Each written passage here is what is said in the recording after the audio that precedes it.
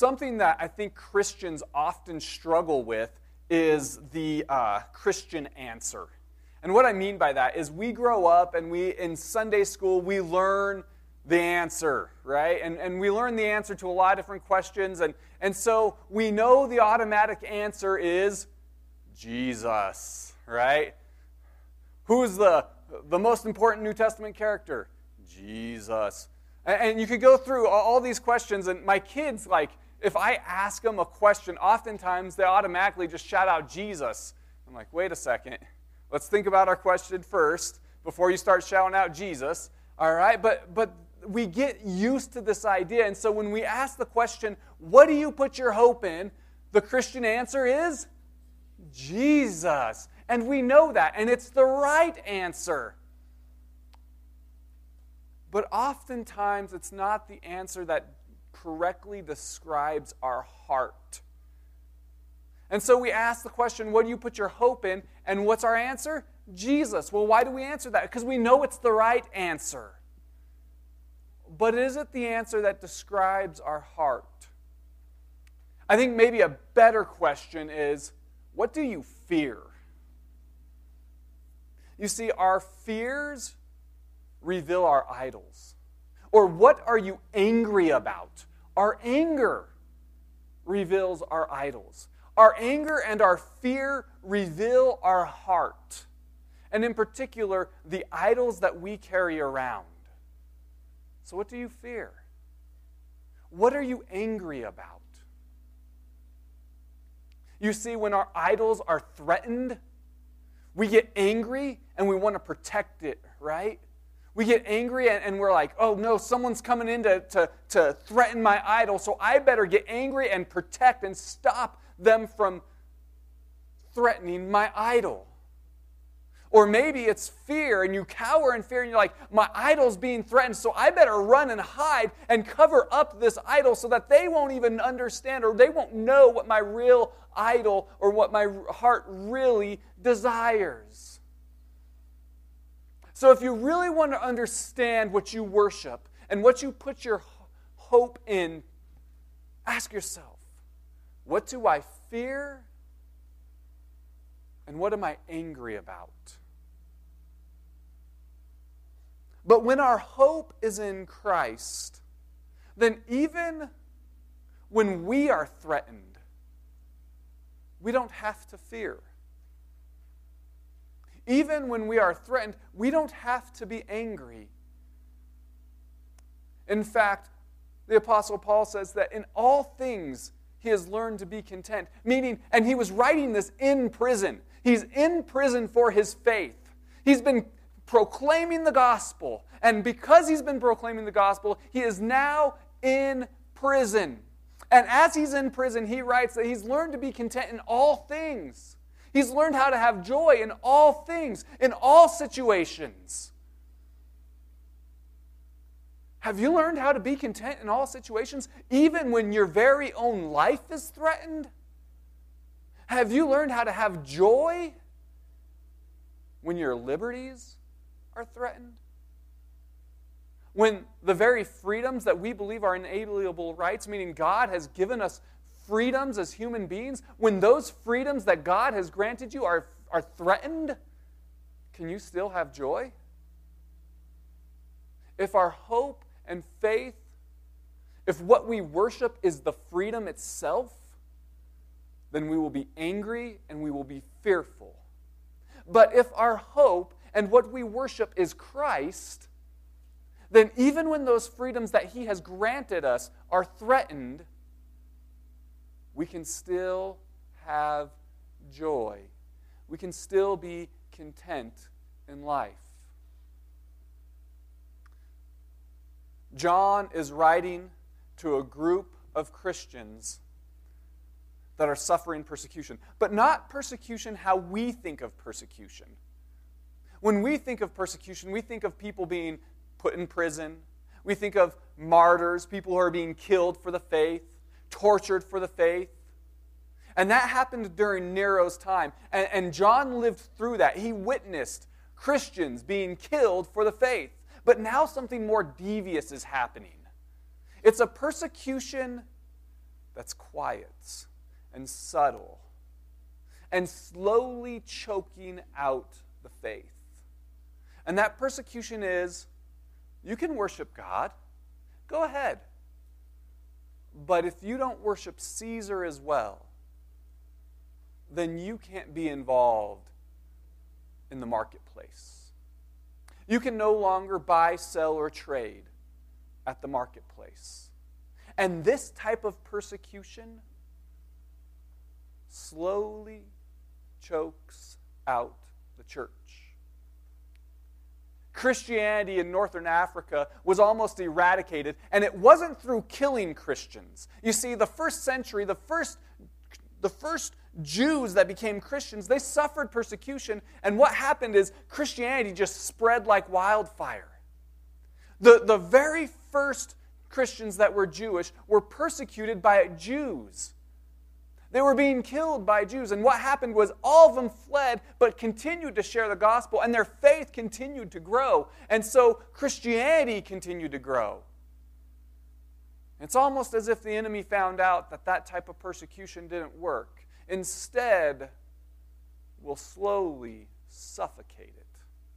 And so Christianity was almost entirely eradicated in northern Africa, not by killing people, but by taxing Christians. It was through taxation, Christians having to pay a higher tax rate, that it started to die and eventually almost completely eradicated from northern Africa. Christianity has suffered persecution in one way or another throughout its entire history. We have been very lucky living in the area and time that we live in. But throughout the history of Christianity, there has always been groups of Christians that have been persecuted, either tortured and killed, or slowly suffocated.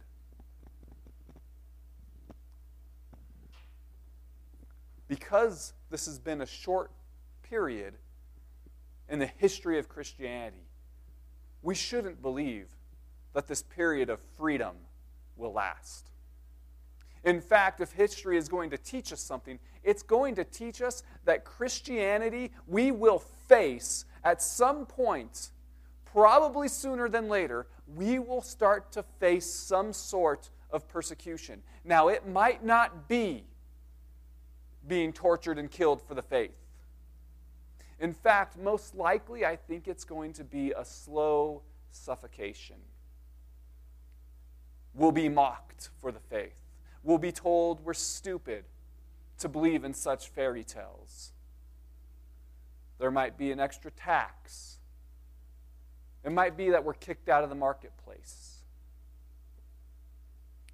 Whichever route it goes, we need to begin to prepare.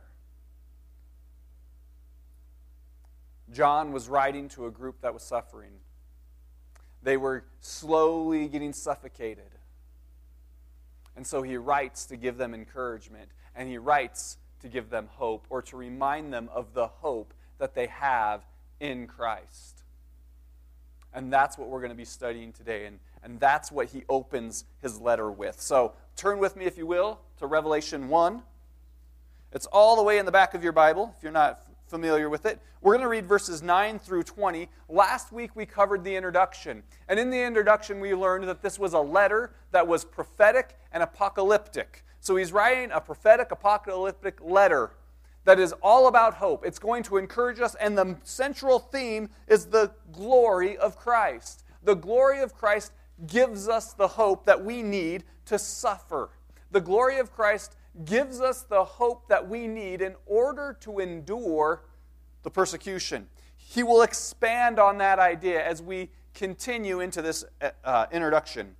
I, John, your brother and partner in the tribulation and the kingdom and the patient endurance that are in Jesus, was on the island called Patmos on account of the word of God and the testimony of Jesus. I was in the Spirit on the Lord's day, and I heard behind me a loud voice like a trumpet saying, "Write what you see in a book, And send it to the 7 churches, to Ephesus, and to Smyrna, and to Pergamum, and to Thyatira, and to Sardis, and to Philadelphia, and to Laodicea." Then I turned to see the voice that was speaking to me, and on turning I saw 7 golden lampstands, and in the midst of the lampstands one like a son of man, clothed with a long robe, and with a golden sash around his chest. The hairs of his head were white, like white wool, like snow. His eyes were like a flame of fire. His feet were like burnished bronze, refined in a furnace, and his voice was like the roar of many waters. In his right hand he held 7 stars. From his mouth came a sharp 2-edged sword, and his face was like the sun shining in full strength. When I saw him, I fell at his feet as though dead. But he laid his right hand on me, saying, "Fear not. I am the first and the last, and the living one. I died, and behold, I am alive forevermore, and I have the keys of death and Hades. Write therefore the things that you have seen, those that are, and those that are to take place after this. As for the mystery of the 7 stars that you saw in my right hand, and the 7 golden lampstands, the 7 stars are the angels of the 7 churches, and the 7 lampstands are the 7 churches." All right, we got a lot going on, so let's dig in. He begins with I, John. So we've already had the introduction, and now it's the introduction to the vision. So we've got the introduction to the letter as a whole, that's 1 through 8. That's letting us know it's a prophetic, apocalyptic letter. And now we get the introduction to the vision itself. I, John, is a typical prophetic introduction. And it's typical in prophecy because it helps clarify what's going on. So we know that it's John that this is occurring to. So he begins with I, John, and then he gives himself a description. Your brother and partner. So he recognizes that they are part of what's called the family of God. When you put your faith and trust in Christ, you are now part of the family of God. We see each other no longer by other ways of describing ourselves. We see each other no longer as American or African, although we can still see that, but we see something more important, and we see that we are part of a family. You and I are brothers and sisters in Christ. And what's so cool about the family of God, this family that we now belong to, is that each one of us has gaps in our family, in our biological family, I should say. And God uses the body of Christ to fill in those gaps. So my kids have what I believe to be wonderful grandparents. But those grandparents live in the Front Range, 12 hours away. But my kids also have a huge amount of wonderful grandparents here in the body of Christ. God is using our senior saints to fill in a gap that my kids have because we live 12 hours away from my family. You have gaps in your family. God can use the body of Christ to fill in those gaps. I think of Juanita. She has no children, no grandchildren, and yet, how many grandchildren do you have, Juanita? At least 30 grandchildren. It's so awesome. It's so amazing, isn't it? How God uses Juanita to be a grandparent to so many children. Growing up, my dad, I love my dad. He has come to know Christ, but growing up, my dad was not around. God used the body of Christ to fill in that gap for me. Jen can say the same thing. You have a family right here surrounding you. And each one of us have a gap that we need filled. You are also called to fill in the gap. Who is God calling you to? To be that grandma or grandpa. To be that father figure that child has missed his whole life. We're part of a family. God has taken us and made us a new family. But not only are we a family, but we are also partners. The word for partner here, the root word is koinonia, and that means to fellowship. Now, we misuse this term fellowship all the time. We use it something like this: it was a great night of fellowship last night. And what do we really mean? Last night we had a good time gathering around together. Man, we've got some new people in the church. What we really need is like a good lunch so that we can fellowship together. And what do we really mean? We just need to build some relationship together. And so we misuse this term fellowship as relationship. Now, that's part of fellowship. Part of fellowship is enjoying relationship together, getting to know one another, being united in a relationship together. But if that's all we do with fellowship, we're falling short on what fellowship really is. Fellowship means to partner together to fulfill a purpose, to be united in Christ, more accurately, to be united in Christ and partnering together to fulfill a purpose. Here at this church, we have a purpose that all would come to know Christ and grow in Christ. So the fellowship that we have together, the purpose that we have to fulfill as a church is to share the gospel with those that don't know the gospel, and then to help each other and encourage each other to grow in the grace that God has lavished upon us. That is the purpose we are to fulfill. We begin with a relationship. We begin by getting to know each other. But as we get to know each other, we need to be walking together to fulfill this purpose. If we are not striving together, working together to fulfill this purpose, we are not in fellowship. Then we have a really neat country club. We are not a country club. We are not gathered together just to get to know each other and make connections. We get to know each other and we make connections to fulfill the purpose God has given the church, which is that all would come to know Christ and grow in Christ. So, he is a brother in Christ, he's part of the family, and he is a partner, meaning they are striving together in fellowship to fulfill the purpose God has given the church. And they're doing it in the tribulation, which means difficult time, and the kingdom, and the patient endurance. So the tribulation is this difficult time. John is walking. He is a partaker of the difficult times with the rest of the churches. It's not that he's just out on some island enjoying a vacation. He has been exiled on an island because he's been walking in fellowship to fulfill the purpose. There will be hard times. There are difficult times throughout the world, throughout the history of Christianity. There are always some group of Christians that are being persecuted. We should be joining alongside of them, at the bare minimum, praying for them. We need to be praying for the persecuted church, at the bare minimum. So he's a partner in the tribulation and the kingdom. This is a reference to God's authority. And we are a partner underneath God's authority. And then finally, and the patient endurance. Patient endurance, this kind of means like faithful obedience. And it means to both wait on God and to stand up to evil while we wait on God. We are to stand up to evil while we wait on God. And then he continues, that are in Jesus. So what is it that creates the family? What is it that creates the fellowship? It's our union in Christ. It is because we are united in Christ that we can have fellowship, that we can strive together to accomplish a purpose.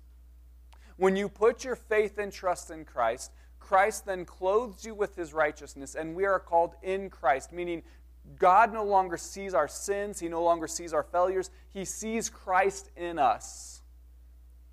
And it is that being in Christ that unites us. It is not political affiliation. It is not national affiliation. It is not that we're all football fans. Because we all love the Denver Broncos, right? Wait, you guys aren't Bronco fans? All right, never mind. No, it's not those things that unite us. It's being in Christ. And what's amazing about being in Christ is we can overcome a huge amount of diversity.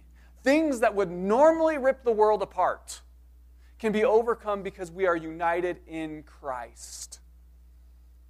So it is being in Jesus that unites us. So he's describing himself, and then he says, was on the island called Patmos on account of the word of God and the testimony of Jesus Christ. So it's because of the word of God and the testimony of Jesus, because he is faithful to these things, that he is exiled in Patmos. So he's on an island called Patmos. He's there in exile because he's been faithful to the word of God and to the witness of Jesus. Then he describes what's happening. I was in the Spirit on the Lord's day. So in the Spirit, we're not entirely sure what that means based upon the context. And there's a lot of different opinions about what being in the Spirit means. But in that debate, we oftentimes, I think, lose the point. And the point is this is a Holy Spirit-driven vision. That's the point of being in the Spirit, is that the Holy Spirit is driving this vision. It's not that he was doing some extra special Christian thing. It's that the Holy Spirit is the one creating this vision. So he's in the Spirit on the Lord's Day. The Lord's Day is a reference to Sunday. This is actually the first time we see Lord's Day used. It's not used in the rest of the New Testament, but the early church begins to use it quite frequently. And they call it the Lord's Day because it is the day that Jesus rose from the dead. Now, if you remember, John was a Jew, and he was a good Jew. So what did he do on Saturday? Saturday was a day of rest. This is where we begin to get our idea of a weekend from. So Saturday was a day of rest. Jews had to work on Sunday. Most of the Christians in the early church worked on Sunday. But they recognized that this was a day that Jesus rose from the dead. And they wanted to use that day not as a day of rest, but as a day to grow in the grace that God had lavished upon them. So they would make it a point to meet together, to encourage one another, and to teach on the day that Jesus rose from the dead. So they would gather together before work, and then they would also gather together in the evening after work. This is the idea of our tradition of meeting together in the morning and in the evening. By the way, we're studying through Romans on Sunday evening if you want to come and join us. Now, just because the early church did it, doesn't mean that we have to do it exactly like the early church did. There's no prescription that says we have to meet on the Lord's Day. But that was their tradition, and it was a tradition based on Jesus rising from the dead on that day, so that day would be a day dedicated to the Lord, dedicated to encouraging each other to grow in the Lord. I think it's a good practice. Maybe it's not every Sunday that we meet. Maybe some churches meet on a Tuesday or a Saturday, and I'm not going to debate on which day it is, but we are told that we need to meet together, that we should not neglect the meeting of the saints, as some are in the habit of doing. And it becomes a habit so easily. You know, that fishing trip has been calling. So I'm going to go fish. And then the next week, you know, that one friend that I've been trying to witness to, he wants to go on a mountain bike ride. And, you know, I really should be sharing the gospel with non-believers. So I'm going to go on that mountain bike ride. And pretty soon, we're only attending once a month, once every other month. And when we neglect to gather together with the saints, to encourage each other to grow in God's grace, we become stagnant in our growth. And we are no longer growing in the grace that God has lavished upon us. Not only do we suffer individually from not gathering together, but corporately, everyone suffers when you're not here. God has knitted together the body of Christ. And He has a special assignment for you in the church. And when you're not a part of the church misses the assignment God has for you. God has called you to be a part of the church. He has called you to gather with the saints. He has an assignment for you. Will you fulfill that assignment? So he was in the Spirit on the Lord's day, and I heard behind me a loud voice like a trumpet. The trumpet is symbolic both for war. It was used during war, and it was also used during a coronation of a king. And that's, I think, the point that's being driven home here is that the king is being coronated, and not only is he being coronated, but he is also declaring war on evil, and there will be judgment to come. So, the voice like a trumpet saying, "Write what you see in a book and send it to the 7 churches, to Ephesus and to Smyrna and to Pergamum and to Thyatira and to Sardis and to Philadelphia and to Laodicea." And there's a lot of debate on why these 7 churches. Once again, we see 7 is a number of completion. So it's not just to these churches, but to the church in general. These letters are supposed to go out to all of these 7 churches and then out to the other churches as well. So why these 7 churches? One, each one of these churches had an issue that every church kind of struggles with. So it's not just an issue that is locally only this church, but every church has to struggle with these issues. 2 is that these churches were made up a communication hub. So the way the the letter would go out would follow this circle, but then go out to the other churches as well. So he's writing to these churches, but he's also writing to the body of Christ as a whole. Then I turned. So he hears this voice that sounds like a trumpet. And what would you do if you heard that? You'd turn, right? So he's like, whoa, what's going on here? There's a voice commissioning me to write a letter. I better turn around and see what's going on. So he turns around to see the voice that was speaking to me. And on turning, I saw 7 golden lampstands. And in the midst of the lampstands. So we're going to get into, we talked in the introduction of when you don't understand something in Revelation, oftentimes keep reading. He'll explain it. That's what's going to happen in the lampstands. So we're going to get to the golden lampstands later. But something I want to highlight is that in the midst of the lampstands, one like the Son of Man. The Son of Man is a reference to Christ. We'll get to that in a second. But it's important for us to highlight where he is. He's not on the opposite end of the building of the lampstands. He's not got his back turned to the lampstands. He's in the midst of the lampstands, signifying that Christ is in our midst. We're not deists that think that God created and then left us to our own. We understand that Christ is here, actively involved in our life. That helps us through the persecution. That helps us through suffering when we recognize that Christ is here to comfort us in the midst of our suffering, that we can turn towards him, that he has not left us to ourselves. So he's in the midst of the lampstands, one like the Son of Man. This is a reference to Daniel 7, and the one like the Son of Man is a messianic figure. So in Daniel 7, they didn't quite understand it. All they understood was really that he was the Messiah. But looking back now, we can see a bigger picture of who this messianic figure is. He's not exactly a man. He's like a man. But he is also the Messiah.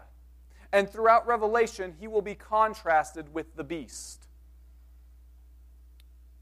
Then he's going to give us 8 descriptions of the one like a Son of Man, and each one of these have a numerous amount of Old Testament scripture. So each one of these are a reference to a whole handful. We don't have enough time to go through each one. But what John is doing as he is writing this down is he's giving this church, the churches that he's writing to, a description that they would automatically associate with each one of these. And he's weaving in this beautiful image of who God is, of who this one who is like the Son of Man is, I should say. Now, what we tend to do is we start to get focused in on each one of those because we don't have that recall like they did.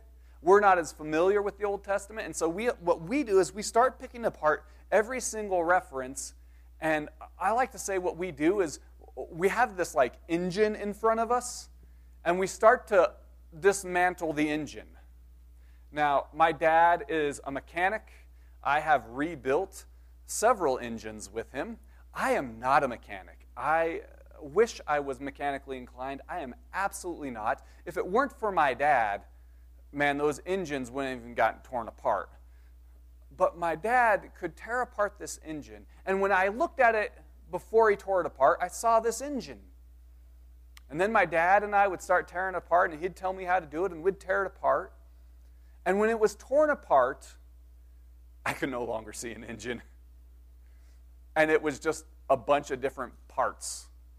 We have a tendency to do that with Revelation. And it's important to recognize those parts. Each part put together builds an engine. Luckily, my dad could see the entire engine, and he would bring it all together. And when we were done, there was an engine that would work, and it would make me move. Let's not tear apart the engine and then no longer rebuild it. Let us be able to look at every part and how it builds the engine. So here we go. We're going to read through these 8 descriptions. Clothed with a long robe, with a golden sash around his chest. Now, this is what rulers would have worn, and also priests would have worn back in those days. And so what this is a reference to is that Christ is our ruler and our advocate. The priests were the advocate on half of the people. So Christ is the advocate, but not only is he our advocate, he is also our ruler. The hairs of his head were white like wool, like snow. So white represents wisdom. So we know that Christ is a ruler, he is an advocate who is full of wisdom. But one thing we also have to know is this is also a reference to Daniel 7:9. And what's interesting in Daniel 7:9 is the one who is white like wool, like snow, is Yahweh. Yahweh being the Old Testament name for God, this relational name for God. And what's interesting here is he is connecting Christ with the Old Testament name for God, who is relational with Israel. His eyes were like a flame of fire. This represents him having the ability to see through our masks. He has an immense amount of insight, greater insight than we could ever comprehend. And every mask we try to put on, every facade, every little false identity we have, he can see straight through. So he is our ruler, our advocate who is wise and who is full of insight, who can penetrate no matter how hard you try to put on a disguise, he can penetrate through that disguise. His feet were like burnished bronze refined in a furnace. These are, the polished part shows that he is his glory, and the bronze shows that he has strength. So it represents both glory and strength. And his voice was like the roar of many waters. Now this represents the power of his voice. And what I think of is like when Grand Falls is running during monsoon season. And you go there, and if you get close enough, you can't even hear someone talking or yelling right into your ear, right? But also, how much does it carve through? The power of water. We can go to the Grand Canyon, and we can see the power of water carving out the canyon. That is what we should be thinking about when we think about his voice being like that of rushing water. It is powerful. So he is our ruler, he is our advocate who is wise, who is insightful, who is both glorious and powerful and strong. In his right hand he held 7 stars. Holding something shows that you both possess it and protect it. So we see that he is a possessor of us and a protector. From his mouth came a sharp, two-edged sword. This is representing discernment, meaning he can separate things that we can't even identify as two separate things. One of the references that we can use for this is Hebrews 4:12, and the Word of God is sharper than a two-edged sword. And oftentimes people, when we get to the soul and the spirit, people will start to develop some type of theology about the difference between soul and spirit. And you're missing the point. I think when we start developing a soul and a spirit theology, we're missing the point of Hebrews. Well, the whole point of Hebrews 4:12 is that it's so sharp, it can separate things we can't. Things we can't even discern that are two separate things, it can. So as humans, we only have an amount of knowledge that sees a soul and a spirit as one. But the Word of God can separate things so much more than we can. It's so discerning. So that's the point of this two-edged sword. So he is our ruler, our advocate, who is full of wisdom, who has insight, no matter how we try to cover things up. He is glorious and strong and powerful. He holds us, he possesses us and protects us. And he is all discerning. And then we get to number 8. And his face was like the sun shining in full strength. This is a direct reference to Isaiah 60:19, and it is also used for Yahweh. So it is all about Christ's glory. This is a description of how glorious he is, which is also correlating that he is the Old Testament God in the flesh. It is his overwhelming glory. And so we see that the one who is like the Son of Man is our ruler, our advocate, who has insight into no matter how false we try to put up, he can see straight through our lies. He is glorious, he is strong, he is powerful, he is discerning, and he is glorious. When I saw him, I fell at his feet as though dead. And this is how glorious he is. So glorious that John just thinks, that's it, my life is over. I'm dead. I'm fallen down. I must be dead. He is so glorious. But he laid his right hand on me. This laying of the right hand is both a comfort and a commission. To lay your right hand on someone was to commission them to do something. But it's also a comfort to John, who thinks he's dead. He's laying down. He's so overwhelmed by the glory of Christ. He's laying down as though dead. And the one who can hold the 7 stars in his hand puts that same hand on John and says, "Fear not." This is the same phrase that was used 60 years ago after the resurrection. This is a comfort to those who believe. Fear not. This glorious being, so glorious that we are overwhelmed by his glory, says, "Fear not." But for those who don't believe, this is not the message. This is a message strictly for those who have put their faith and trust in Christ. I am the first and the last, and the living one. I died, and behold, I am alive forevermore, and have the keys to death and Hades. The point here is that Jesus is eternal. Jesus is all sovereign over everything and is eternal, unlike those idols that are worshipped. Unlike Caesar, who is commanding that you worship him, he is temporary. Caesar is temporary. All those who command our worship, all those idols are temporary. Even empires are temporary, but Jesus is eternal. That's the point. And then he gives them the second commission. Write therefore the things that you have seen. That's up to this point.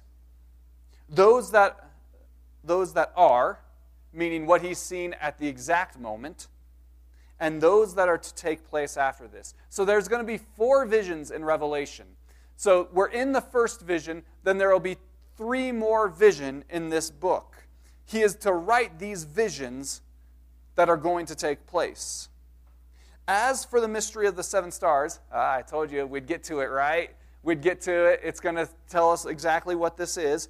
As for the mystery of the 7 stars that you saw in my right hand, and the 7 golden lampstands, the 7 stars are the angels of the 7 churches. Now, there's a bit of a debate about what these angels are. I think that they are angels that have been assigned a special project within these churches. I don't want to develop too much of a theology around that. I know some people will develop a whole church angel theology. I don't think we can develop a church angel theology off of this one line, other than we know that there are angels that have been assigned to these 7 churches. That's something that we can develop.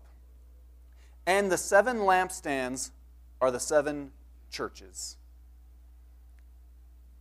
So the lampstands are 7 churches, and the churches are lampstands because they shine into a darkened world. The world is full of darkness, full of broken and hurting people who are living in rebellion, shaking their fist against God, and not even understanding why there's so much pain. And as they feel the pain, they just shake their fist all the more, not understanding that it's because of the rebellion. And so the church's assignment, what the church is a lampstand, a light into a darkened world. So what is the light that we carry? It's the gospel. That's the light that we have. This idea that every single one of us has lived in rebellion. Every single one of us has shaken our fist at God. And because every single one of us has shaken our fist at God, every single one of us deserves eternal separation from our Creator. We have all sinned and fallen short of the glory of God. We have all shaken our fist in rebellion and said, forget you, God, I want to do things my way, not your way. But God, being in so much love with us, who loves us with a love that is so much greater than anything we can comprehend, came to this earth and He paid the price for our rebellion. And when He did that, all we have to do to be in correct relation with Him is to trust and believe in His works on the cross. That's it. And when you do that, you have been made new. You then have this perfect relationship with Him, and you are called holy and righteous and blameless. That's the gospel. That you can learn how to live in joy even when you're in prison and being tortured for Christ. That's the gospel that shines bright. It is not. The gospel is not political affiliation. The gospel is not having correct church governance. The gospel is not standing up for my freedom because it's a God-given right. All of those things are important things. They are important, but they are not the gospel.